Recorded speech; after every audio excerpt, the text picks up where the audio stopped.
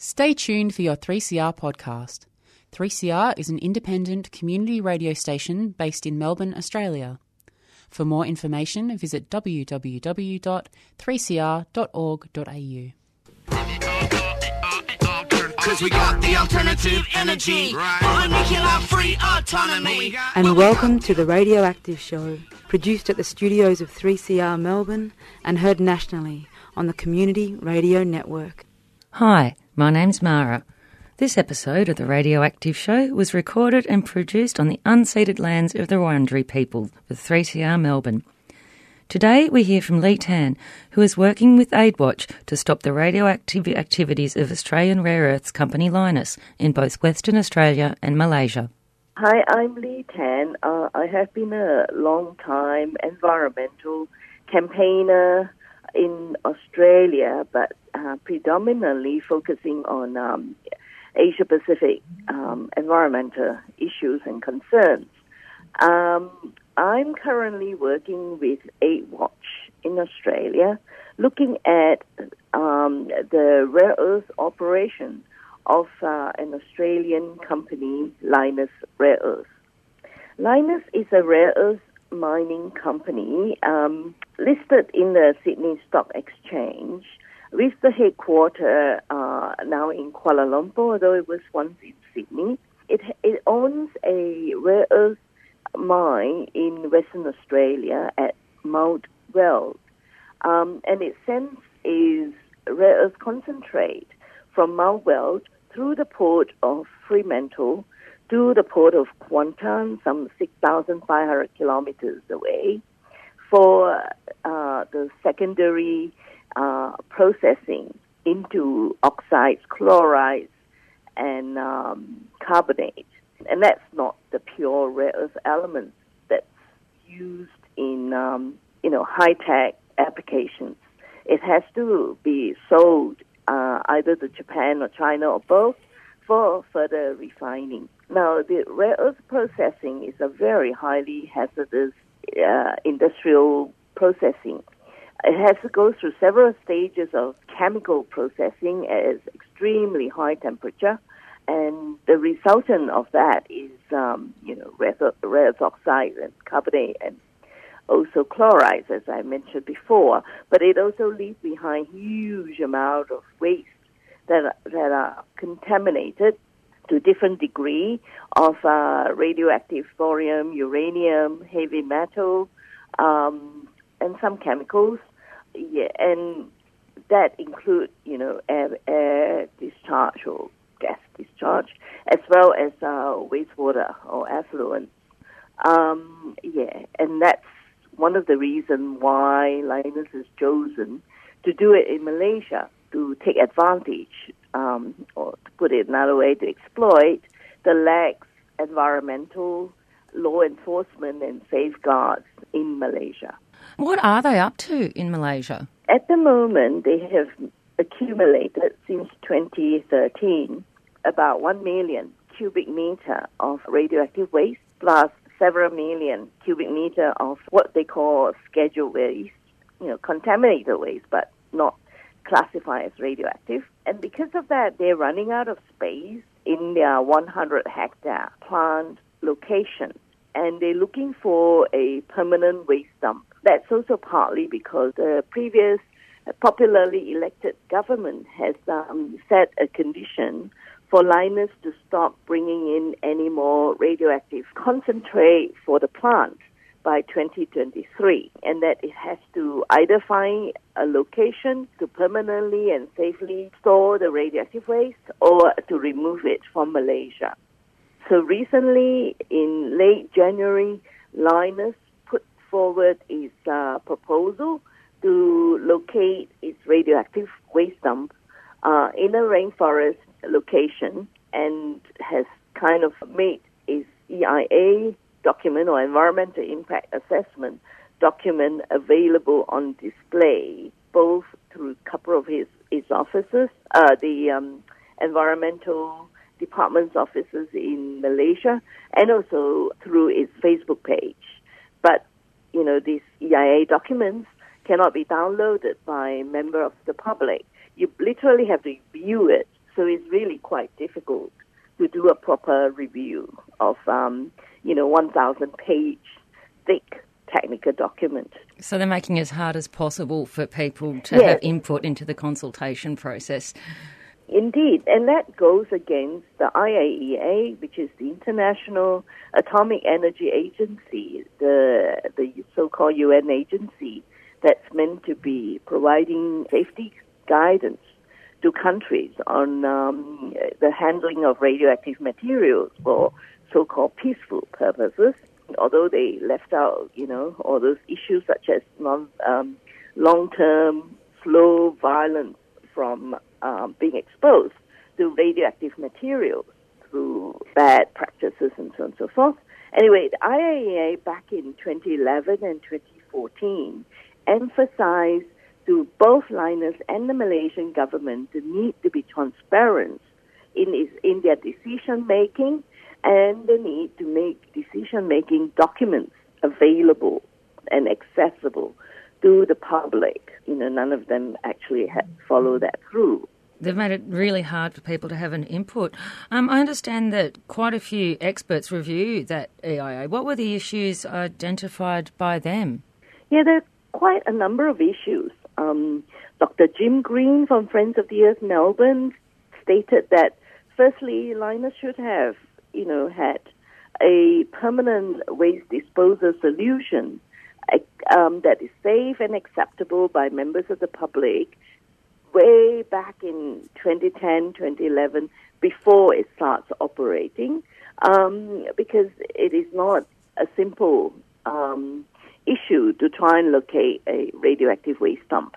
And he further went on to say that in Australia, even 6,000 cubic meters of radioactive waste have had difficulty finding a location all these decades. And yet, we're talking about 1 million cubic meter, which Lynas is trying to dump in Malaysia, which is a wet tropical country where water or rainwater intrusion is a major problem. On top of that, there's soil erosion and landslide. Of course, Dr. Jim Green went on to talk about the health issues, the various international agencies that have set standards on radiation safety and health. But none of that's kind of taken seriously, either by Lynas or the Malaysian Regulatory Authority. And then we have Professor Gavin Mudd and Matthew Carell from RMIT, and they're both very critical with the design and the location. Gavin Mudd mentioned about the inadequate design proposed by Lynas, where the base of the dump is lined only with HDPE, which is like your garbage bag quality plastic, with 30 centimeter of clay. That's inadequate for that kind of permanent waste dump. Particularly in a wet area like a rainforest. Yeah, in a tropical area. In a wet tropic. Professor Carell specifically talk about the danger of locating the radioactive dump in the water catchment area that supply water to the city of Kuantan. I mean, the city of Kuantan is a major city in the east coast of Malaysia. Many hundreds of thousands of people are relying on those water treatment stations, which will be affected by this radioactive waste dump if it goes ahead. And that's very, that's almost criminal if you look at it from public health point of view. And, we haven't discussed the long half-life of the radionuclide concern, which is thorium and uranium, which means that, the area will be permanently at risk of contamination. How do the locals in Kuantan feel about it all? Mixed feeling, of course. There's a lot of conflicting opinion, partly due to Lynas' very aggressive greenwashing and public relations exercise.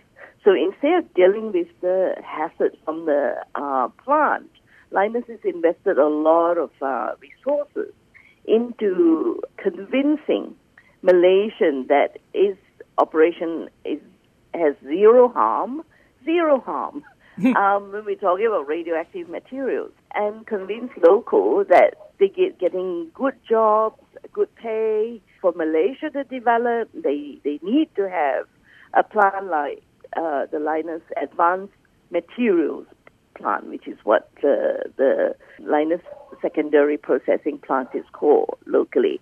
So, and then it got mixed up with the politics of Malaysia, where the local community is very much under the grip of the Islamic Party. The Islamic Party, known as PAS, P-A-S, in Malaysia was once very strongly opposed to the Lynas plant. And then back in 2017, it got bribed by the ruling Malay Party. And so the Islamic Party switched its position just overnight after the bribe. Wow. And yes, it's horrendous. And since then, its members been employed by Lynas to work in the plant. And when this EIA went out for review, there was a group of local from the Islamic Party actually posted on Facebook asking the government to legalize the spreading of the radioactive waste to be used for agricultural fertilizer in order to create jobs. Oh, so then people could eat it. Awful. That's absolutely. Oh my goodness. Yeah. It's shocking. Yeah, I know. And this kind of thing happened before, both in the U.S., Europe, whatever. But they have since been, cleaning up or isolated from human settlement and so on and so forth. And also, of course, in Malaysia, they have their own radioactive disaster through the Bukit Merah Asian Rare Earth Company, doing precisely similar stuff. Yeah, back in the 70s, 80s. Where there was very serious health issues from radiation exposure and chemical exposure and so on and so forth. And they still haven't learned, which is very sad. You're listening to The Radioactive Show, broadcast nationally on the Community Radio Network. We're speaking with Lee Tan from AidWatch about the environmental, human rights and geopolitical problems associated with the activities of Lynas Rare Earths in both Malaysia and Western Australia. Moving to WA, what are Lynas up to there at Mount Weld? Okay, yes, because of the Malaysian license condition, which honestly, it could change depending on who is in power, Lynas has to set up the cracking and leaching plant, which is the secondary processing plant in Australia to remove the radioactive component locally. So it is looking at building a cracking and leaching plant in Kalgoorlie, and it is in its fairly early stage where it is applying for construction approval with WA EPA. Now, from what we've learned, it seems EPA is allowing Lynas to fast-track the approval process by not requiring Lynas to do a detailed environmental impact assessment, from my understanding. We are quite puzzled by it all, but then again, there's a lot of geopolitics involved in rare earth production at the moment. Because both because of the demand for renewable energy and also low carbon technology and also high tech weapon technology, and all of that require different types of rare earth elements. It's going into renewables, but there are still all the associated impacts of pollution and potential displacement of locals, and all those issues that come along with any form of extractivism, even if it's geared towards renewable technologies. Yeah. I mean, the thing is, you can't go for energy transition or low carbon technological transition without really looking at the supply chain. Mm-hmm. Mining has always been controversial.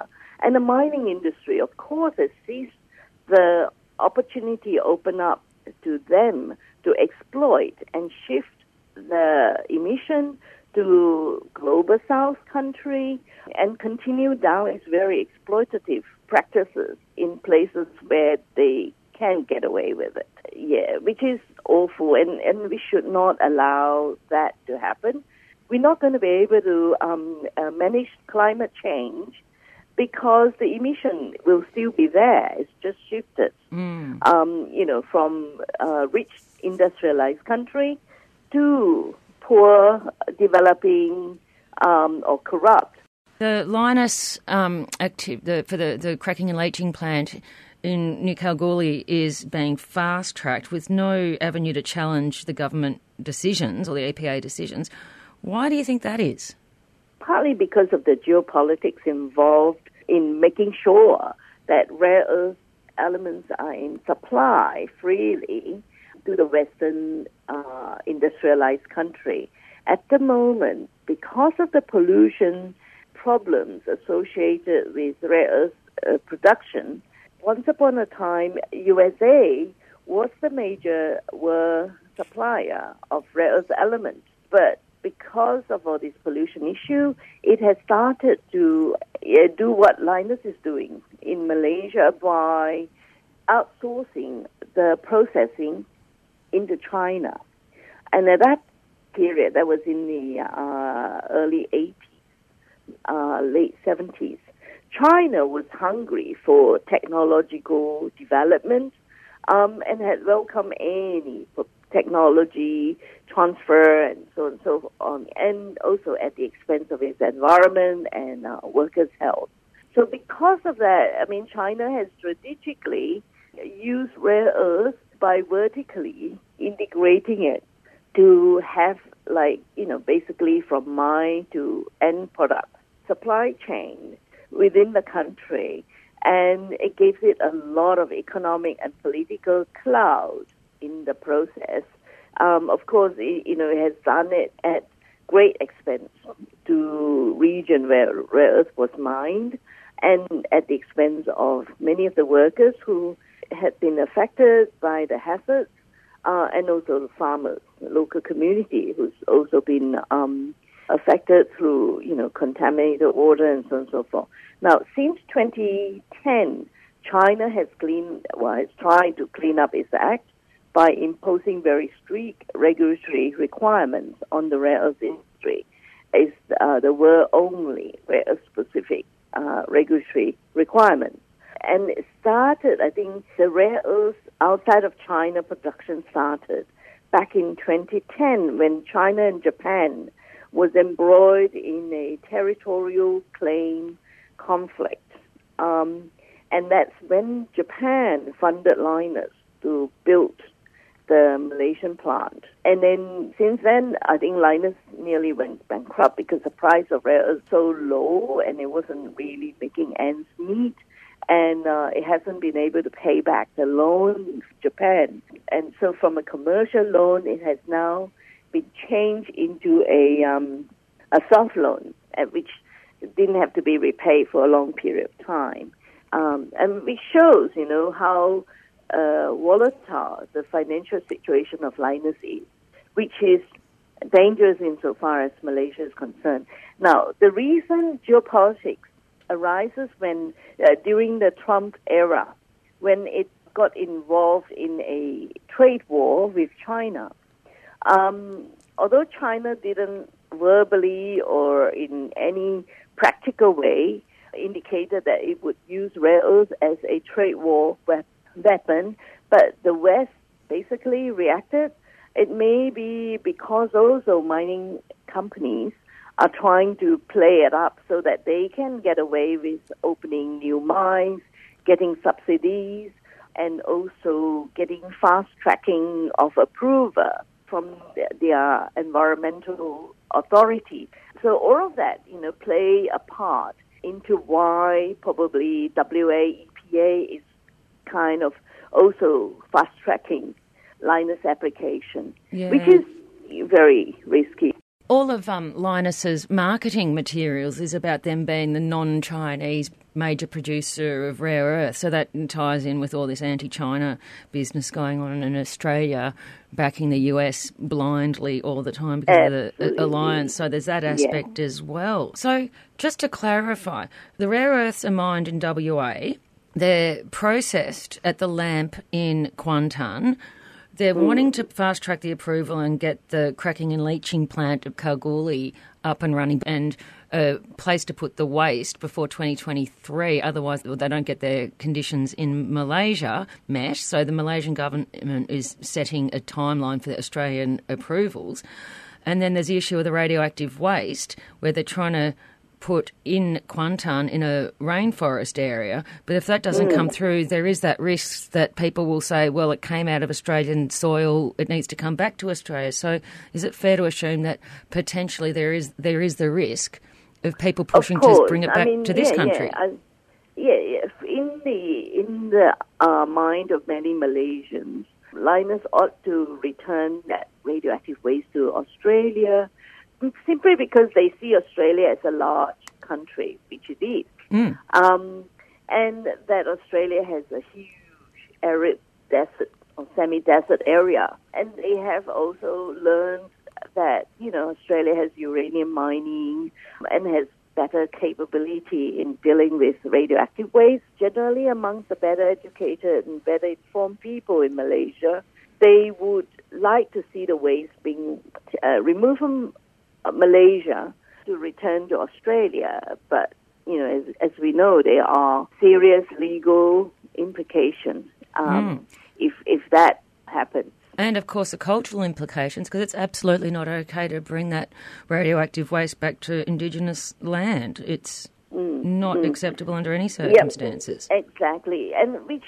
goes to show how this company Linus has created a big mess, which has kind of no end in sight to resolve in a satisfactory manner, because there won't be a third country willing to accept that mess. No. So what are AidWatch and other partners working to stop Linus's ridiculous plans doing? The damage is done to a certain extent, but what we want to see is the radioactive waste be dealt with in a safest possible way. AidWatch in our immediate future is looking at lodging a complaint under the OECD specific instance mechanism, where NGO and individual can take multinational enterprise to task by lodging a complaint to the respective countries' national contact point. The national contact point is set up to take charge of ensuring corporations adhere to the OECD guidelines for corporation or multinational enterprises. It is a soft law approach. It's not to say that we won't look at legal avenues, but it's difficult in Malaysia because of the politics. And in Australia, there's no regulation to control Australian companies' operation overseas. So, it's not to say there isn't any legal avenue. We will explore that as well, that this new information and data becoming available from Malaysia. So, but right now we're doing research mainly to look at what are the problems and what we can do, but immediately our aim is to put in a submission through the ANCP, the Australian National Contact Point, using the OECD guidelines for multinational corporations. How do you think that the recent appointment of Matthias Cormann, who has not got a good history on climate or environment issues, how do you think his appointment as the chief of the OECD will affect any potential complaint through the OECD? Of course, being the head of, being at the helm of OECD countries, he has a lot of power. But at the same time, the OECD organization is watched and scrutinized by the international civil society. There's actually an organization or network of organizations known as the OECD Watch. It has taken many of these NGOs decades to get to where we've got today. They're not going to easily let Matthias Cormann undermine everything. Certainly hope in not. fact, I hope not either. No, it can have policy impact, even if we can't get immediate justice. And it does cast the spotlight on the corporation concerned, making it hopefully a bit harder for them to gain investment and to get green credential, at least to expose the greenwashing part of it. Yeah. And also to, deliver some justice, providing a bit of freedom of expression for Malaysians and a who bit of otherwise accountability could not do it for owners. within their country. Yeah. Yep. So, and that's what we're trying to do right now. Such important work, Lee. Think about the implication of so-called energy transition. It's not all so glorious as, we like to make it out to be the Green New Deal and all that. Yeah, we need to tackle climate change, but we cannot forget about the environmental degradation and destruction and human rights abuses associated with the mining supply chain or mineral supply chain. So, and that's what listeners can do in their decision making. We've got to really look at our consumption and not always relying on high technology or advanced technology to solve the problems that we've created to meet our insatiable demand for consumption. That's so true, Lee. Thank you so much for taking the time to explain all that to us on the show today. We will certainly get you back on the show to keep us updated on any developments in the future. There's quite a road ahead by the sounds of it. Yes. Thank you, Mara, and thank you so much for this opportunity to air the issue. Thanks so much to Lee Tan from AidWatch for talking us through the many problems associated with Lynas Rare Earths, who seem to be getting special treatment in both Malaysia and Australia for geopolitical reasons, yet the potential impacts on human and environmental health are enormous. While rare earths are important for many renewable energy technologies, we can't let the transition to renewables replicate the negative impacts of extractive industries. To learn more about AidWatch and the Lynas campaign, go to www.aidwatch.org.au. Thanks for listening to The Radioactive Show. You can download the podcast of this program at www.3cr.org.au/radioactive. If you'd like to get in contact, you can email us on radioactiveshow.3cr@gmail.com. The Radioactive Show was produced with the support of Friends of the Earth Ace Nuclear Free Collective in the studios of 3CR on the lands of the Wurundjeri people in Fitzroy, Victoria. It's broadcast nationally on the Community Radio Network. Thanks for listening, and tune in again next week for more news and views on nuclear, peace and energy issues.